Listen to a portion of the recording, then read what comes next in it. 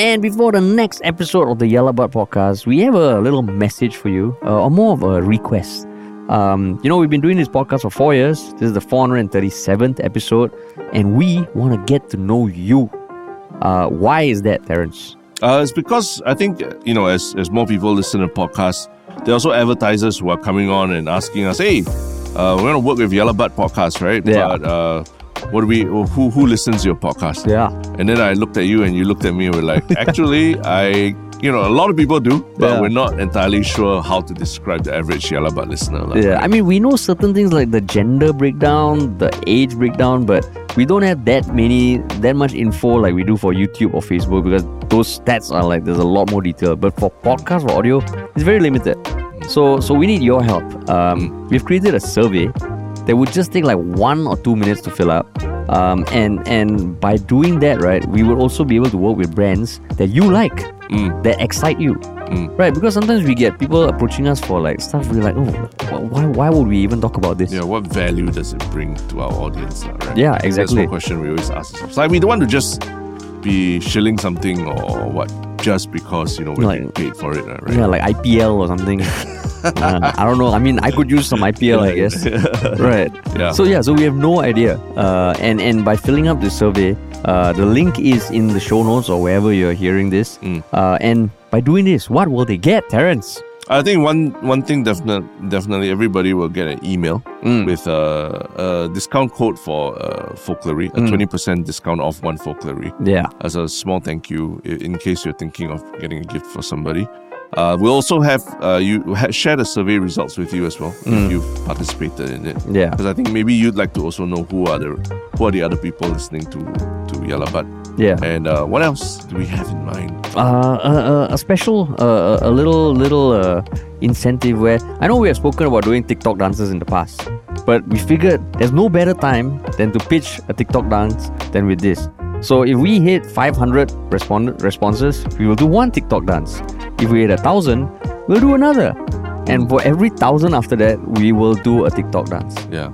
And it'll be all over social media and it'll be all over your feed. You can't get out of it. So if you get your friends who listen to the podcast, fill out this survey. It will really excite us that we have to start preparing for doing TikTok dances. Yeah, exactly. Because Terence has been wanting to do a TikTok dance forever. Yeah. But one big disclaimer is that we will maintain your privacy. We commit to that.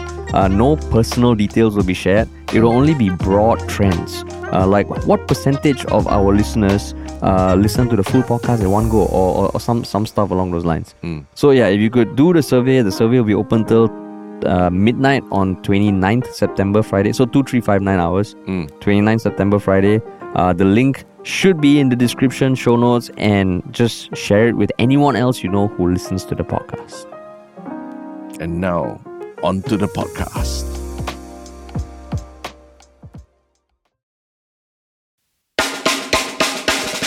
What's up, everybody? Welcome to another episode of Yalla, your thrice weekly podcast where we talk about the hottest news with a touch of what, Terence? Good old humor. Good old humor, man. Yeah. So what's new, man, Terence? What is new? What is new, man?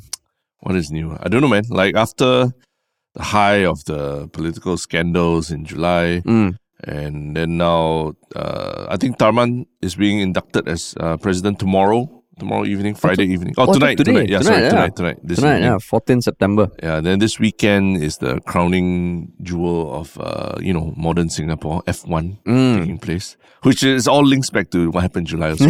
That's right. It's like we've come full circle, right? Everything we talked about. And, that's right. It's been, we're starting to see life sort of get back to the normal ebb and flow again. But have you felt F1 or not? Like, I totally forgot that F1 is happening this weekend. No. And that's an interesting thing because I think there's literally a Reddit thread about how F1 feels very muted this year. Yeah. Like, a lot of people are feeling like, I don't know anything about it and all. And it's an interesting discussion about why. Yeah. I mean, the only time I feel it is when waiting for the bus. Yeah. I'm like, why does my bus app not show that this bus is turning up? Yeah. Then you find out, oh shit, like buses like 16, 10, all have just been changed. And mine is like, driving around, like suddenly a lot of road closures and all this slower traffic and everything. Yeah. At certain spots, It is true. But why do you think so, man? Why do you think so? I think because, I mean, this is how many years already? 8? 8 years? More than that. I don't even know who's performing, no? Oh, you mean the concerts? concert, yeah. Okay. I thought you were talking about the race, everything. I mean, the race, the usual suspects. No, from what I understand, the race this year is really, it's really a foregone conclusion that Red Bull, Verstappen is going to win. Oh, is it? Yeah, as in the whole F1, the whole season. So it's unexciting, the race itself. Yeah. Oh. I mean, like, I know early years, it was yes about the race, but it was more about the fanfare around it. Correct. I don't know, this year, I mean, there's probably people feeling it. I haven't heard anyone talk about their plans this weekend that involve F1. Yeah. Maybe it's also because we're older. No, I think maybe you're not the target market, lah. It's more international, like apparently this year tickets have like more than doubled in price. From like last year, I think like to get a walkabout was like $300 or 300 plus. Apparently this year it starts at 800. Huh? Yeah. So the prices have gone up and it's sold out. What? It's sold out. It's not that there's no demand. There is demand. It's sold out? It's sold out already, yeah. Oh, shit. So, yeah, I thought the whole thing was quite interesting in that, of course, there are people like conspiracy theory, or is it because there's linkage to, the Iswaran and the fact that he brought in F1 and everything. Yeah. But at the end of the day, it's like, ultimately, maybe it's just that we're not the target market. So then who is the target market? People who will pay to, watch a Robbie Williams concert. It's like maybe older people from UK or the Western countries. People who watch Post Malone. Oh, Robbie Williams and Post Malone are the... the headliners Saturday and Sunday, I think. Yeah. So you know the names. Yeah. But like you, I was like, I totally did not realize they were coming. I mean, there are posters about what you see them around town, right? Post Malone is quite... Okay, he's not like Taylor Swift like that. Yeah. Robbie Williams, I guess the older generation. Shit, it's sold out. Yeah, but it's still sold out. So, and there's so many conferences going on this week as well. So a lot of people in town, even our past guests also, like Kevin, the AI expert, is in town for some conference this weekend as well. I see. Yeah. So everyone, I think, I know I also don't feel that buzz, but maybe we really are not the target market for this event. Yeah, maybe our listeners are thinking like, what are these two guys talking? F1's going to be the shit, man. Yeah. It's going to be the bomb. So I'm guessing you've not been invited to big parties or anything. What big parties are there? There are big parties? Exactly. Like what kind of parties? I know F1 there's a shit ton of parties that happen with all at all those funky clubs and stuff. Yeah, no, nothing. We're not the target market, basically. Does it offend you that you're a Singaporean, such a big event in Singapore, but you're not like even in consideration for being the target market? I think the thing that annoys me is that I don't know, it feels like it really caters to not Singaporeans per se. So that's one part which I know that's where it feels like it's like the casino, The casino, like I don't go to the casino. And you have to pay to go to the casino. Yeah, you have to pay to go to the casino. Then it feels like, okay, then it just it feels like like that same feeling that we always have that Singapore is being built for foreigners rather than Singaporeans. Two Singapores, you're saying. But do you feel anything? I mean, I don't know. Yeah, over the years, to me, F1 has sort of taken that it's something that's happening in your backyard, but it's like not even organized, not even involved. It doesn't even involve you. Yeah. And I think probably the biggest, the biggest thing you feel is, the ticket pricing is bonkers already, right? Yeah. Yeah, which is really, it's telling you, like, I mean, you talk about the haves and the have-nots. You don't have the money, you cannot go F1, even though it's all around you know, in terms of like road closures, in terms of like the noise that it'll generate, the buzz it generates and all that. It's all around you. But unless you can cough out the $800 to $1,000, don't even think about it. Yeah. That's why I found it funny. Recently, Lawrence Wong was at the Milken Institute giving a talk. And he was talking about, wealthy here should contribute to society, adhere to Singapore's norms, which frowns upon ostentatious shows of wealth. And I was like, really? Singapore frowns on displays of ostentatious forms of wealth? Yeah. I don't know, man. That felt a bit weird, given it's the weekend of F1. But again, like there's then it calls into question again the person who was instrumental in bringing F1, the people who were instrumental in bringing F1. What were the ultimate goals that they had in mind as well? And we will find out, I hope, in some due time. Right? I mean, the next parliament sitting, there's going to be a debate, right? About the motion filed to suspend Ishwaran. Suspend his MP pay. Suspend his MP pay. Because that needs to come from the parliament itself. So that'll be interesting. That'll be interesting. We'll probably head down. But that's not our topic today. It's not. We haven't even jumped into it. It's not. Before we jump to our main topic, what is the one thing that we always want to tell people? That if you're listening to this or watching us on YouTube, it would help us a lot if you can follow us, subscribe to us, hit that follow button, leave a comment, because it would feed the gods of the algorithms and feed you more stuff. And it also lets us know that, okay, we're doing something right. Yeah. And if you want to work with us, the email is contact@ministryoffunny.com. We do our best to reply all our emails there. So do check us out there. Yeah. Sweet. Cool. Okay, cool. So we jump to our first topic, which is not about F1 nor about political scandals and all, but it is also still to do with politics. Ish.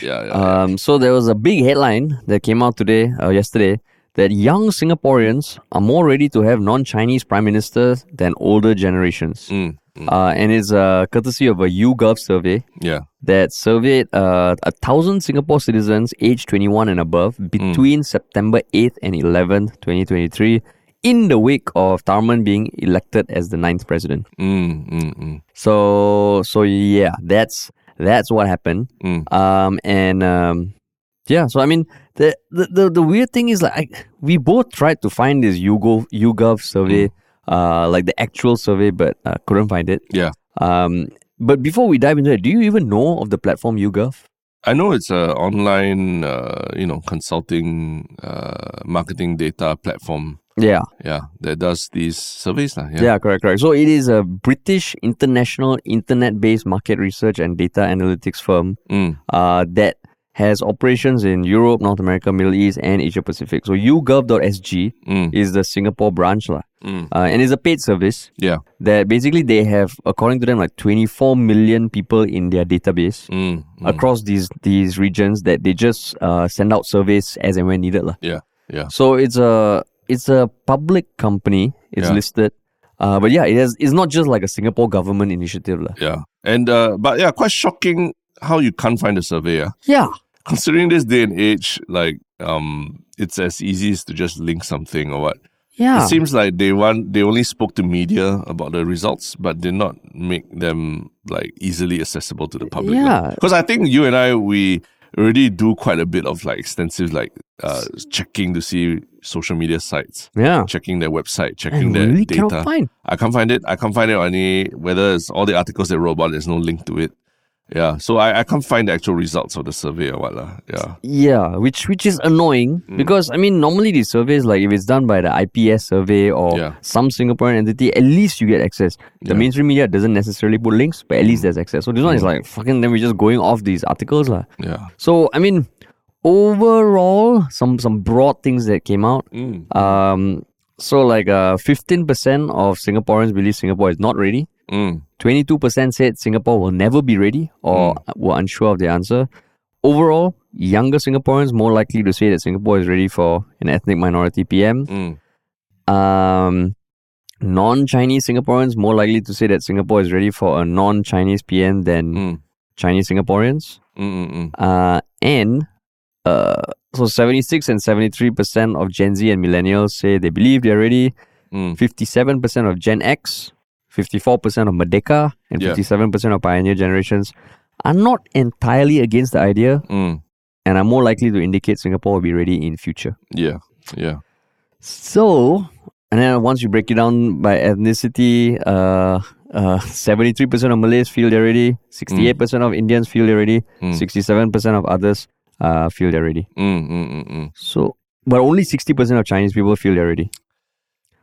Correct. Okay. Yeah. I have to point to that. Yeah. So that's the general broad things that stood out. Yeah. And that's the only publicly available info. Yeah. And I'm kind of sad that we don't get to really read the methodology and everything. Or at least as we're recording this podcast, we can't find the data itself or anything about it. Because One question I have is when you ask the question like, ask people to rate according to the questions here. I believe Singapore is ready to have a qualified ethnic minority prime minister. And I think the answer given is yes or no, right? When you say, I believe Singapore is ready, does it mean that you're saying that I am ready as a Singaporean, I am ready? Or I believe that me and the rest of Singapore society is ready? Because I think that makes a big difference, right? Yeah. Like if you ask me, whether I'm ready, I would easily say I'm ready, right? Yeah. But to ask me to assess how other people are doing, to me that feels very subjective, right? That's on my own personal experience of like the people the circles I hang out with and all that, right? So I'm not very sure about how accurate an answer is this to really be saying that it reflects what people think of themselves, as opposed to what I think about other people. Yeah. And it's a very different thing because what I think of people can also be informed by surveys like this that I read about, right? And then I say, older Singaporeans are not ready. Yeah. But doesn't mean that I'm not ready, It's just that I think there's a majority of older Singaporeans who are not ready, right? Yeah. So how do you feel reading this article or reading the headlines or? I think the questions, the way they're phrased, leaves a bit too much wiggle room for interpretation. Like you could read it either way, right? That like what I was saying, that people are saying that about themselves or people are saying that about society and all. Yeah. And it's kind of like, and also like I think it confounds a couple of things in that one statement, right? Like whether they're ready to have a qualified ethnic minority prime minister.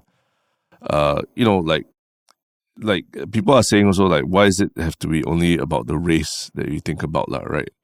As opposed to other measurements as well. Like, I mean, if he's qualified to be prime minister, right? If you want to make it, making it about race, like why is the race thing being isolated in this context, right? And talking about whereas other things like age or gender and things like that are not coming up. So I'm just kind of like curious about what is the purpose of the survey. Like why was it phrased like this and commissioned like this? I don't know if anyone commissioned it, but why is it phrased like this? Like what answers were they hoping to get out of it and all? Yeah. I think it's a fucking stupid survey. Why?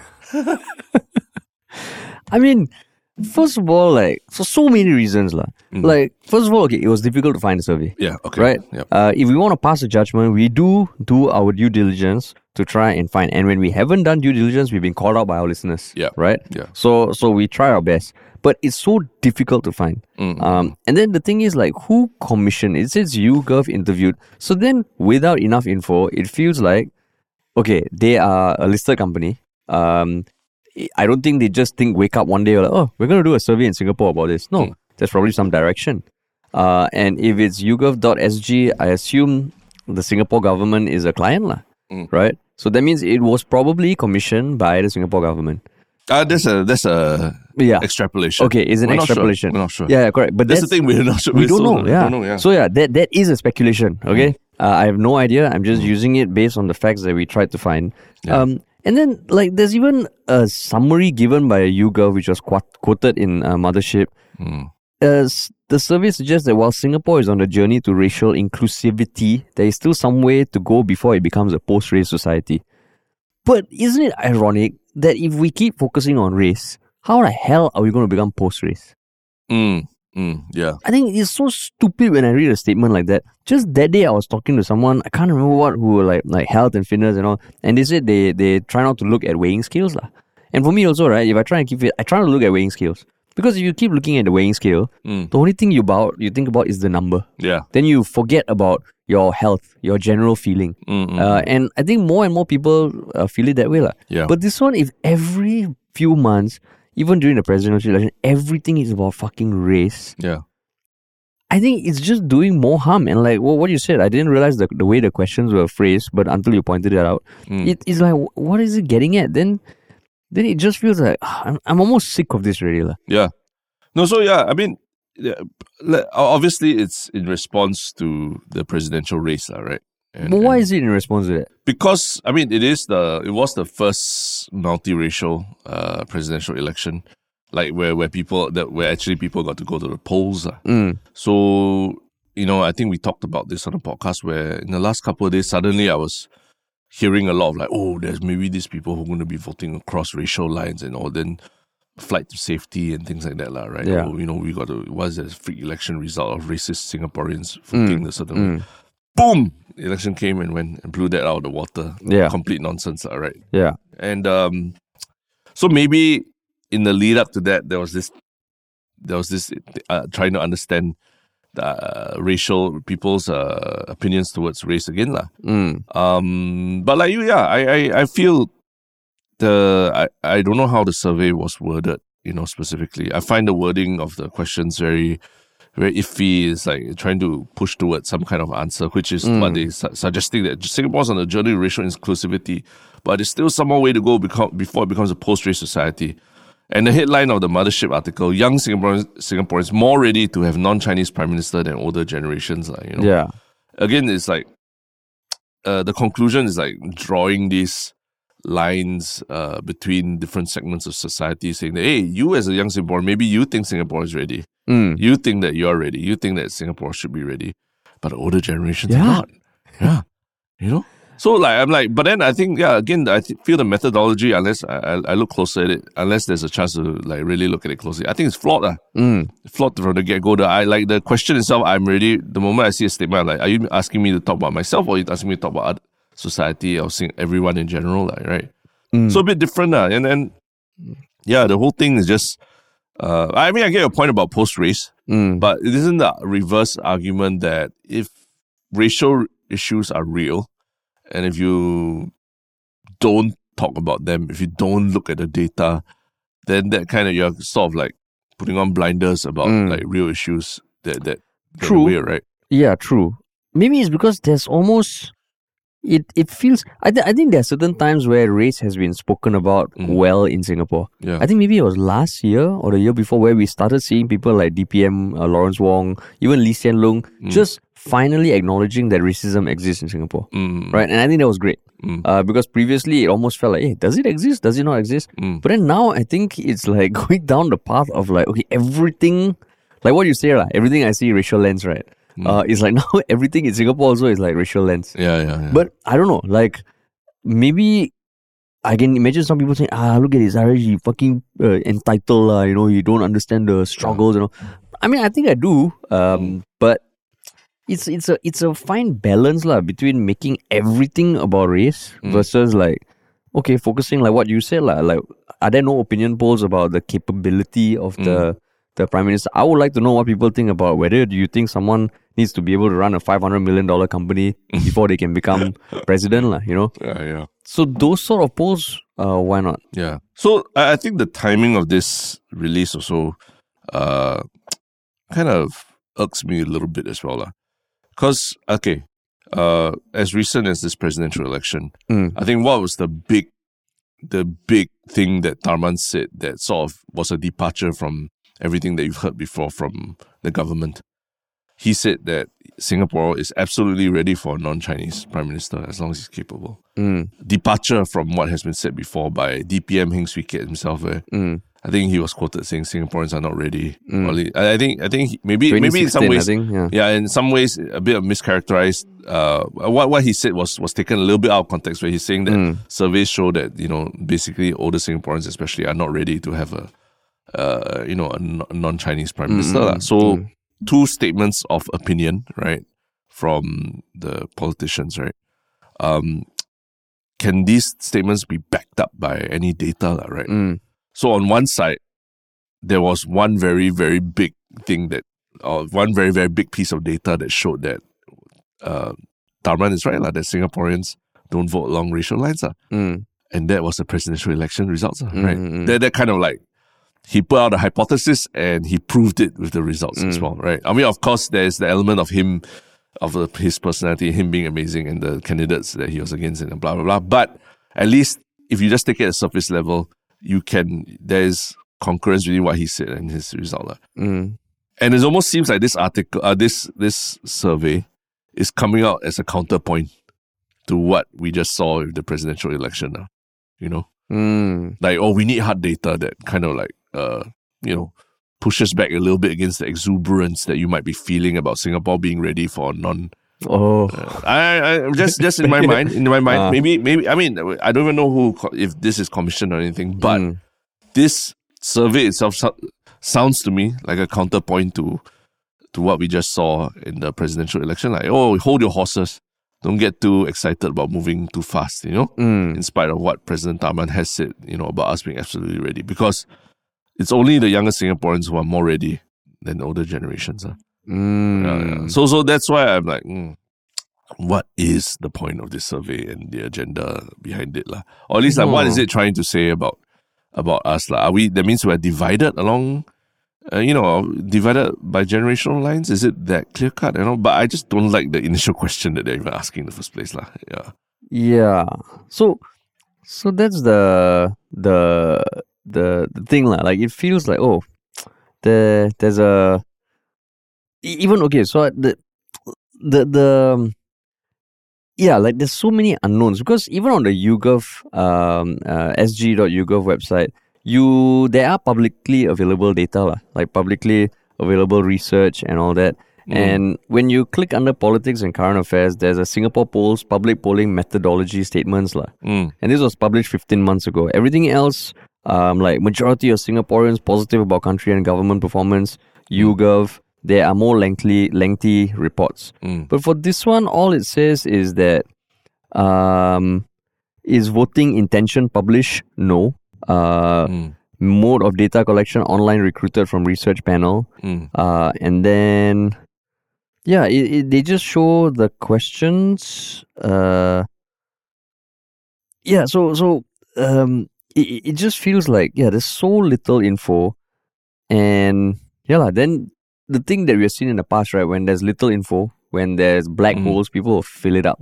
Yeah. So in this case, it does feel like... And another thing also, like, I was wondering, who are these 1,000 people? Okay. And the more I dug into YouGov, basically they're a listed company where you have to sign up to be a panelist. Yeah. Which means you have to go through the process of... And you get points and rewards for answering surveys. So that's their business model.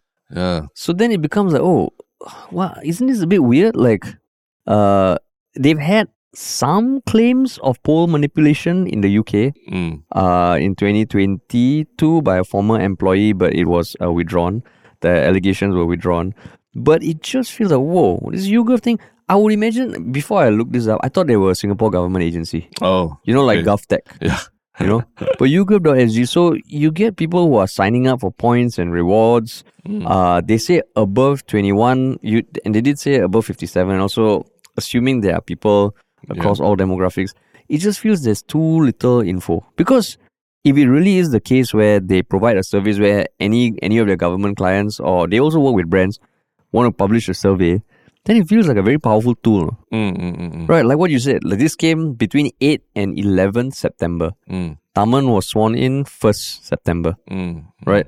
So within a week, they did also say that this was published, done in the aftermath of, in the wake of Taman Shanmugam being elected as our 9th president. Yeah. So it just feels like, like you also, I'm also thinking, what is the point of this? Yeah. Okay, then if you hear that it's entirely independent, self-funded, everything, does that change anything for you?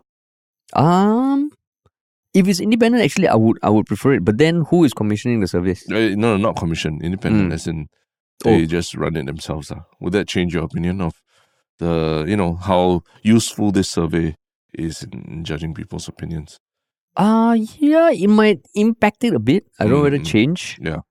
Because like it's one of those things that even then you're only signing up for people who are your panelists, which means you're already self-selecting a certain demographic of people who go through the process of signing up to be panelists, and they're incentivized to provide answers, even if they don't have strong opinions about it.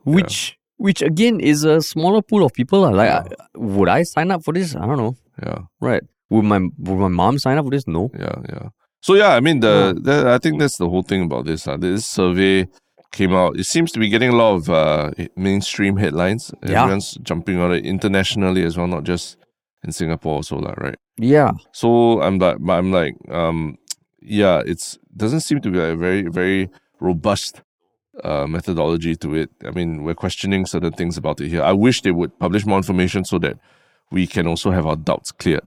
But there is no information out there, and all this is really hard to find. Yeah. And but then it has become such clickbait or like such, can be such strong statements that they use in the headline where young Singaporeans are more ready to have non-Chinese prime minister than older generations. And so again, drawing lines in society again lah. So I think there needs to be more information about these kind of things when these kind of claims are made about our population. Or in some ways I am quite irked by it lah. Right? Because when you read it, like what you said, it does influence people's thinking. Yeah. Right. Yeah. And it just feels Yeah. Because I mean, there was a big thing for me about that the last 3 days of the presidential election, where all these words of like, oh, there's this racist group of Singaporeans who are coming in to go and vote on racial lines and all that. I was like, where is this information coming from? Oh, it's coming from this friend whose mother is in a WhatsApp group and blah, blah. And I'm like, come on, I also got a lot of WhatsApp groups with a lot of strange things floating around, but doesn't mean that there's a whole wave of this happening, And so, but I think it did influence, and we know it did influence some people because we've spoken to people who suddenly had this, freak election result kind of thing. And I mean, and people, influencers were posting about things like that on social media. Yeah, right? Correct. Yeah. You and I, we both know. So it does influence people. Absolutely does. Yeah. Yeah. So, and I mean, but on the flip side also, right, like what you said, I think if there's no acknowledgement that there's some racial lines, that's also not good. Right? Because even during the presidential election, on certain things that maybe tied to race, yes, but the way certain people had thoughts about, say, the age gap between Ng Kok Song and Sybil, if you ask me, I would imagine, most people would have no issue. But it's one of those things I'm like, oh shit, a lot of people have issue. Yeah. So maybe these sort of surveys, maybe they got a place, Terence. I think they have a place, but I just wish that the methodology is a bit more transparent and who commissioned, robust, what is the intention. Yeah, more robust and more information than just a headline and a short screen article with screenshots of the results, the graphics showing the results. Because when I go to the sg.yougov.com also, when I search Prime Minister in their search field, the first thing that comes up was published 24th August 2022. Majority of Singaporeans feel positively about PM Lee's National Day rally speech. So it's like, what is going on? But yeah. Fact-checking is important. Fact-checking, man. So I mean, if anybody can find the survey, then we will openly admit maybe our Google research skills are not there yet. Yeah. But we've really tried, man. Yeah, we've tried. Really fucking tried. But maybe our IT skills not that powerful, right?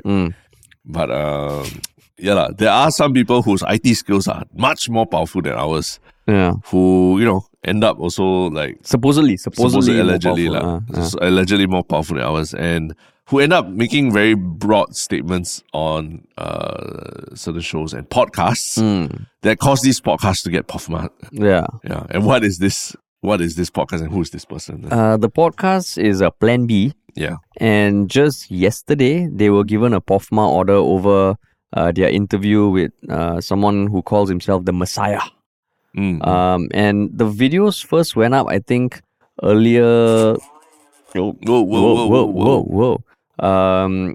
Like sometime last week. Yeah. And I mean, the sequence of events, they posted 3 clips where James Raja, who goes by the name Messiah, he claimed that he had hacked into a lot of government agencies, including MINDEF and SLA, and basically that he was facing like 400 plus charges, but he only was charged for about a much lower number because according to him, there was some deal that if he doesn't make public the info he got through the hacking, they will reduce the sentencing. That was his claim. That was his claim that it's being POFMA now, right? Yes. Yeah. That was his claim. And MINDEF actually came out and put out a post, I think a few days later, saying there is no evidence that there was any breach. It was a Facebook post on Monday that his claims were untrue And that was before the POFMA came out. The POFMA only came out yesterday, 13th September, Wednesday. Yeah. So all 3 clips, all 3 podcast episodes on Spotify now have a POFMA correction. And I don't think they're appealing. But yeah, that's what happened, man. Yeah, they're coming for the podcast, man. Yeah. So I mean, there's like this clarification on Factually where they have all the details. Basically, like apparently six falsehoods lah. Then every mainstream media article is there. It's on the news during the morning news on TV. Yeah. Because how I found out about the POFMA was my mom watching TV because she lives with us now. And she said, "Oh, what is this podcast Plan B?" I was like, "What? Oh shit, it's on the news." Yeah. So that's what happened. Yeah. But how do you feel about the POFMAs? I mean, traditionally have been for publications, online news sites and things like that, right? But now it's in a space of, we're starting to see they're going for, it's being used on TikTok users, for example, who make claims about certain things, especially regarding, say, the presidential elections. I think there was some false claims on TikTok about, that your vote is not secret and stuff like that. And now, this podcast is a very prominent podcast as well. Plan B is the current affairs podcast run by the guys who run OK Let's Go, right? Yeah. Not hosted by them, but I think hosted by a different bunch as well. Yeah. But yeah, it's also very tied in, very same audience and everything, right? Yeah. Very similar audience profiles and all. So, yeah, what do you think of the POFMA coming on the whole podcast for something that you really can't, as a podcaster, you also can't control entirely what a guest says, right? Yeah. What do you think of it? I mean, it's inevitable, right? I mean, we have spoken about it before also that at some point there's going to be regulation on podcasts. Yeah. I think it's a maturing of the industry. Is the fact that now a lot more people are aware of podcasts and understanding their impact and reach, which is in some way a good sign for the podcast space. Because it's no longer like, oh, what is a podcast? Yeah. Or even the word podcast is entering mainstream consciousness. Yeah. Of course, does it make me feel like, oh shit, we need to be more careful or we need to self-censor? Not really. So in general, okay lah. Now it's becoming a legit space lah, because we saw this happen with YouTube, with Facebook video, with Instagram, with TikTok. Yeah. Once it goes past a certain threshold, it's accepted as part of the another pillar of media. It's good lah, because it's the evolution of the space lah. But you? I mean, ultimately, like most of the public's interaction with this podcast is through shorter clips on social media, right? So when I watched the clip on social media, that was my interaction with it also. I admittedly have not listened to the full thing, right? Watching the clip on social media, there were quite big claims or like, you don't know how true it is. And I mean, I think this, the person being interviewed, James Raj, he was basically rattling through a list of places that he had hacked before. And there's a lot of people. He was referring to Sanho, he was referring to SLA, Mindev, Sentosa. I don't know, big names, big names and everything. So there were a lot of claims in there of what he did, right? And these were basically that segment was reduced to like a quite short snippet that was put on social media. And I think that's what really probably maybe triggered this POFMA, right? Because I think the thing about podcasts is that if you listen to a podcast in entirety, there's a lot of context in a conversation that people say. Like, you and I also say like a lot of things that are alleged or that, and sometimes we refer to things as part of a joke or something, but it often leads from quite a long conversation we have where we're either making a point, a longer point about something, or that cannot be not easily condensed into a short social media post. But this one, that his claims or things were so outlandish, or it seemed quite outlandish, but they were cut out and presented as very short social media clips that if, like me, you watch the clip and you don't listen to the full podcast, you probably end up thinking, hey, wow, this guy is saying some really crazy stuff, but it might be true, I don't know, maybe listening to the podcast, there's more context that will make you, that maybe the host did go and ask him how real are your claims or what, right? Yeah. Or, and that there might be more color there, but it was not shown on social media. So that's why I think this has gotten the mainstream and regulatory attention that it has gotten. So you're saying without the social media excerpts, which was edited, right? It was condensed. Yeah. Without it, likely that the POFMA wouldn't have been issued. Yeah, I think much less likely, much less. Because, I mean, I know it's part of a bigger podcast, but yeah, these claims were sort of isolated and then presented to the public. Yeah. In a way that make you sit up and notice, right? Yeah. And also, yeah, to me, it's like, not that everybody needs to, it's a must for you to go listen to the full podcast if you want to make sure that's true. Because I think that's asking too much of a listener also, right? Yeah.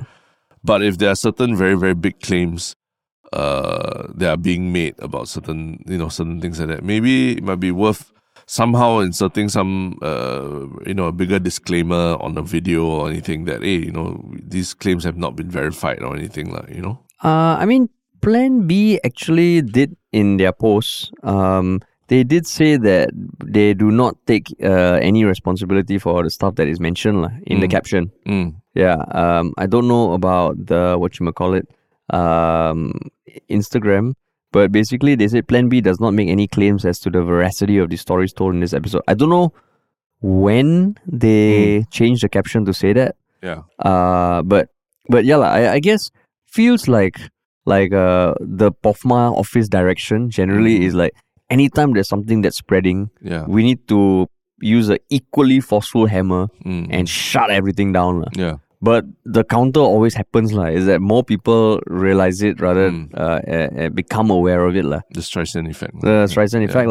And I mean, in this case, I think it's because these few videos, they were probably being shared. Yeah. Right? As you know, receiving videos on WhatsApp and all. Yeah. And that is what caused POFMA to clamp down. Yeah. I mean, I can't remember, but if that disclaimer, maybe if it was literally on the video as it's playing itself, like somewhere in the bottom or something, then maybe less of an issue. I think putting it in the description a bit hard still, because a lot of people don't bother. I mean, TikTok, do you even look at descriptions on TikTok or anything? You don't, right? So that's where I think so that when you share it also it's there. Yeah. Especially when it's big claims and all this being made against institutions and all these things. But then what it feels now is okay, so the thing when you issue a POFMA, from what I understand, if you choose to appeal, you have to appeal to some entity. The courts. The courts. And then at some point, maybe the minister who issued it. Sorry, the minister first. Minister, if they reject, then you go to the high court. Yeah, to the high court. And if you don't choose to appeal, you just put a correction, right? Who knows what happens with regards to maybe future deals your company might do with the government and all. But it almost feels at this point, the unintended consequence is you look at it as your marketing budget. Yeah. I mean, honestly, badge of honor. Whether it's a badge of honor or not, you pay how much for a TV ad, right? I cannot imagine paying anything, and sometimes it's just the phrase or your brand out there, right? Yeah. But this morning, when my mom told me that, I went to the TV, literally a ticker tape that was playing over 30 minutes, kept mentioning Plan B, Plan B, Plan B. And, whenever you see all those stupid ass ad campaigns and they win all these Circle Jerk awards and all, it's this earned media worth 270,000. Yeah. Every POFMA now, you can almost put a dollar value to how much PR it gets you. It's true. And then it feels okay, are they aware of this? The harder they clamp down. They meaning who? The POFMA office. Oh, the regulators. Yeah, basically. Because I was thinking, okay, every time there's a POFMA, there's a press statement, there's this, there's that. And I guess for the media also, it's clickable when you write about POFMA, right? Yeah. Is there a direction for it to be plastered on every mainstream media? Because I was thinking, let's say they just issue it to that content creator direct. Must there be this whole fanfare, or you think it'll be inevitable that the media will pick up on it? It's inevitable. I think because the government has to release a statement about it. So it's there's a press release and everything. So, I mean, that becomes news.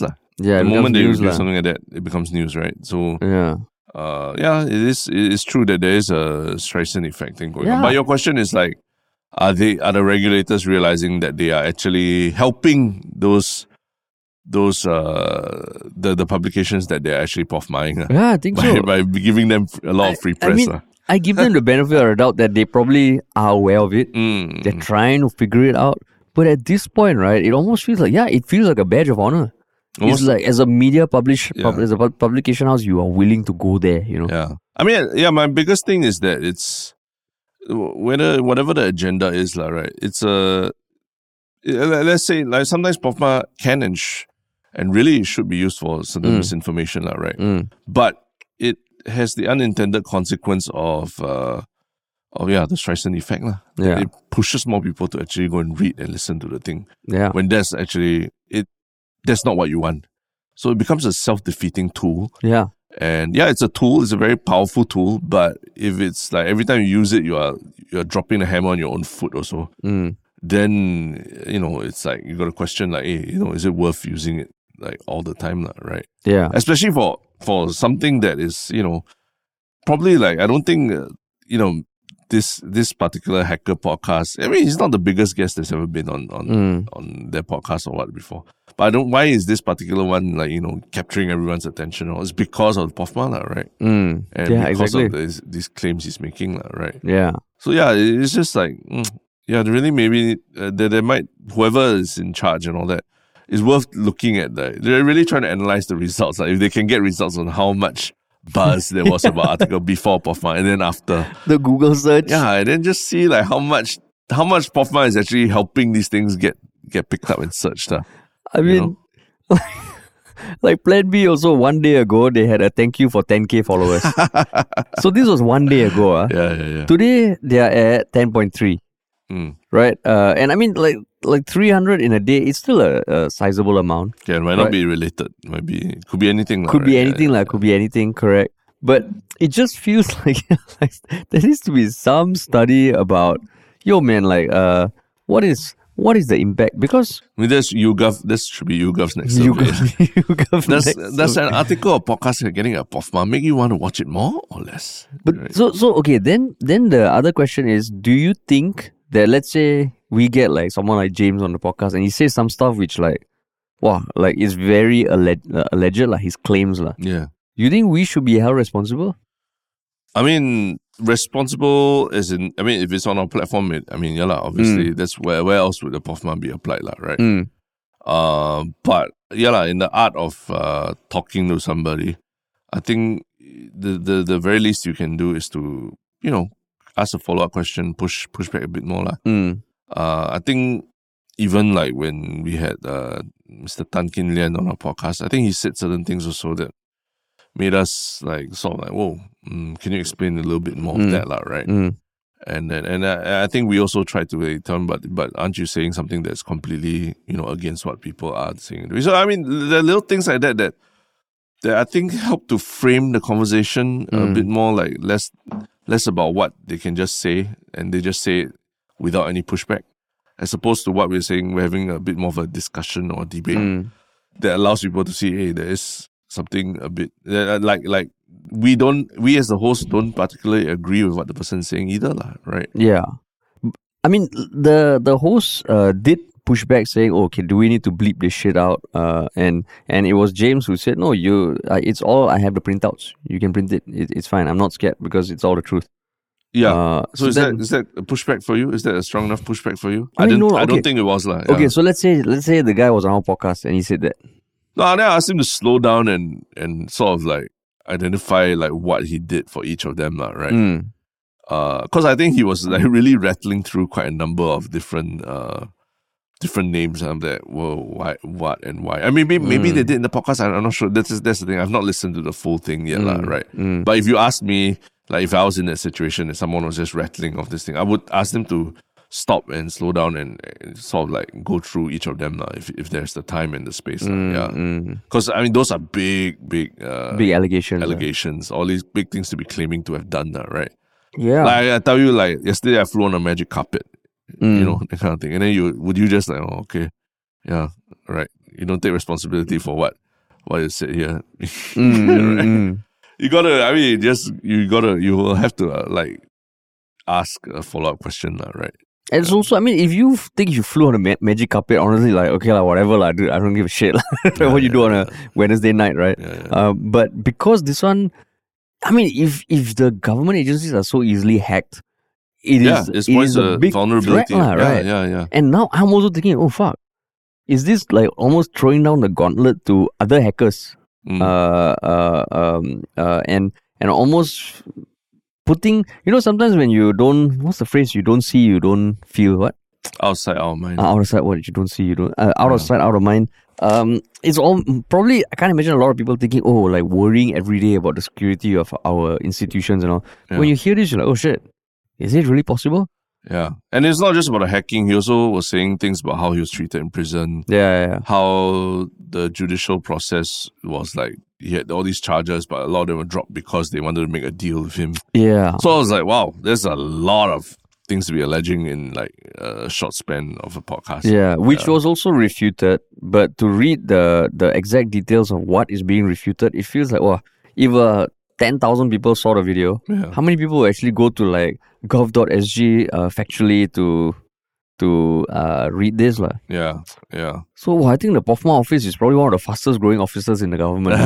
They're like recruiting like crazy. Yeah. Or working like they're really working crazy hours. Yeah. Crazy hours. It's like every week, like, who we POFMA-ing gang? Yeah. You come your Monday, your to-do list, your stand-up meeting. Well, who you POFMA-ing? Your TikTok content creators? Okay. Anything on the media publications? I mean, but that's it. I think also equating our like how we talk to Tan Kin Lian and this particular podcast also a bit different, because I think Tan Kin Lian was in the middle of a presidential election, right? So anything he said you could say that was part of the campaigning process and all these things, and if there's any POFMA to be dealt with, probably after the election, because it would be very wrong to.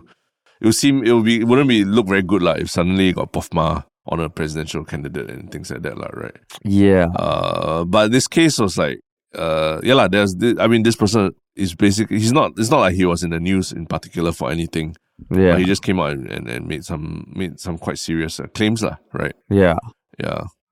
So, I guess that's where, if the idea of POFMA is to make people second guess whether they should believe what they read or listen, I feel like right now it's having the reverse effect. Yeah, it is. Yeah. Like the POFMA thing, I mean, there has to be some other way. I don't know. It just feels like, I'm sure they're thinking of it. If you're not, please open your eyes and see how much coverage you're getting these people. Yeah. But at the same time, when you remember the COVID, every time you post anything about COVID, even on Spotify, right? Or YouTube or something like that, if there was COVID or vaccine in your title, there's a very big, not very big, but under the name of the podcast, there's a disclaimer or some message, right, about the COVID and where you can learn more information and things like that. So isn't POFMA sort of a government version of that? There's not policed by a private platform, but policed by regular. But I think the COVID, all the thing that thing says is that this contains information, blah blah blah blah blah. Almost like a warning. Okay, just be careful. Say this. Whereas they're not making a stance whether it's fake or real, right? Yeah. So that almost feels like it can be algorithmically programmed, So which one do you think is more effective in getting people to be a bit more questioning of what they're about to read or listen to? I mean, I have seen stuff. Is it on Twitter where they say the image posted has been doctored? The video has been edited. I don't know how they power that. Yeah. But it feels like, okay, so again, that is more tech. For this kind of stuff, I don't know, like the keyword is what? MINDEF, MAJ, all the government. I think it's damn hard also.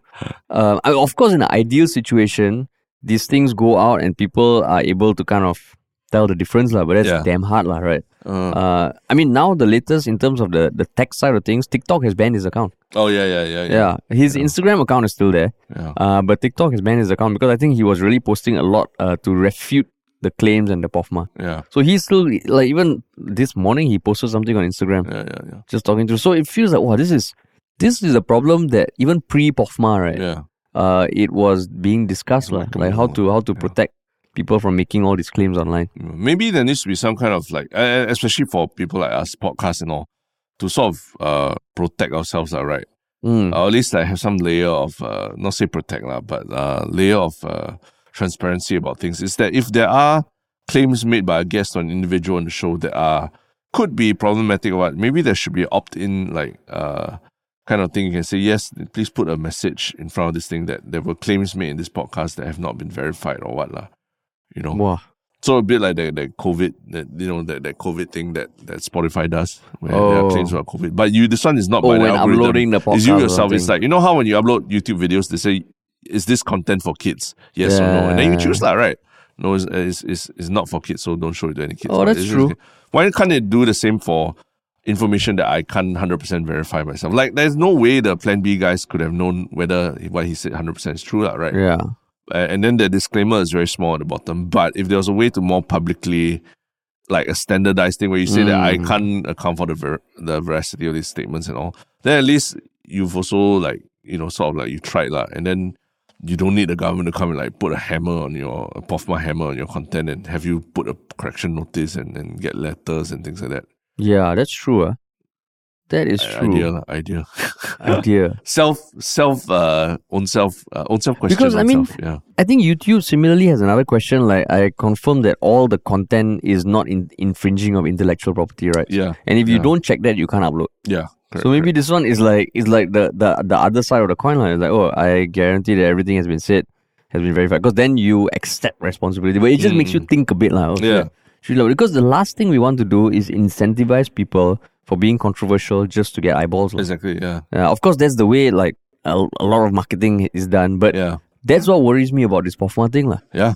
Because if you are just starting out as a podcast, the best thing you can do is get someone like James Raj on. Yeah, and come and make more false statements, get POFMA. Yeah, but okay lah, just put a correction. Yeah, exactly. Right. Yeah. So it's a bit like, yeah. It's a tricky, man. Tricky, yeah. Tricky. Cool. But cool. Then now let's talk about a one shot thing. I think it's always one shot comment. One shot comment, bro. Yeah. Sorry. Yeah. One shot comment. Yes. Okay. Do you have yours? Not yet, because I'm putting mine off YouTube. What's yours?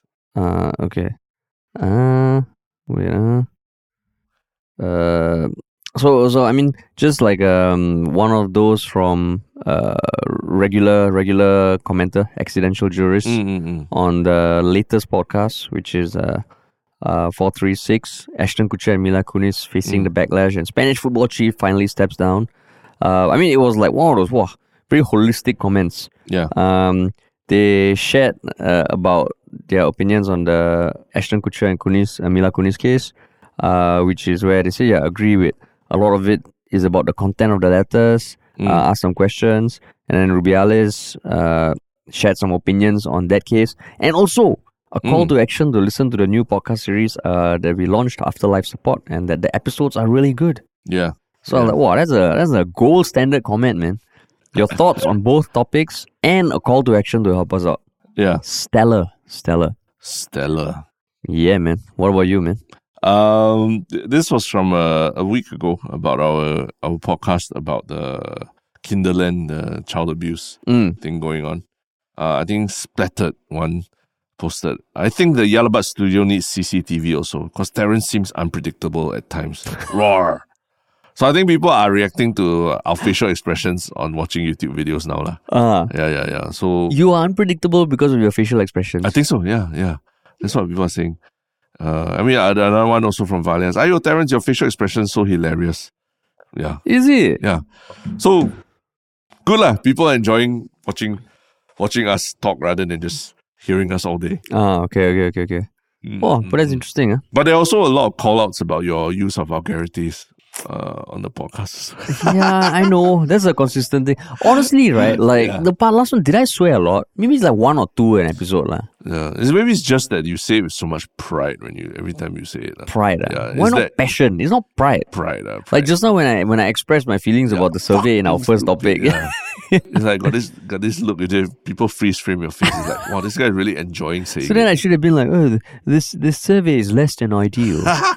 And why not? That's okay, man. But then it loses the emotion, lah. No, it doesn't. It's just using other words, that not necessary vulgarities. If you did something to piss me off and say, Terrence, this really was less than ideal.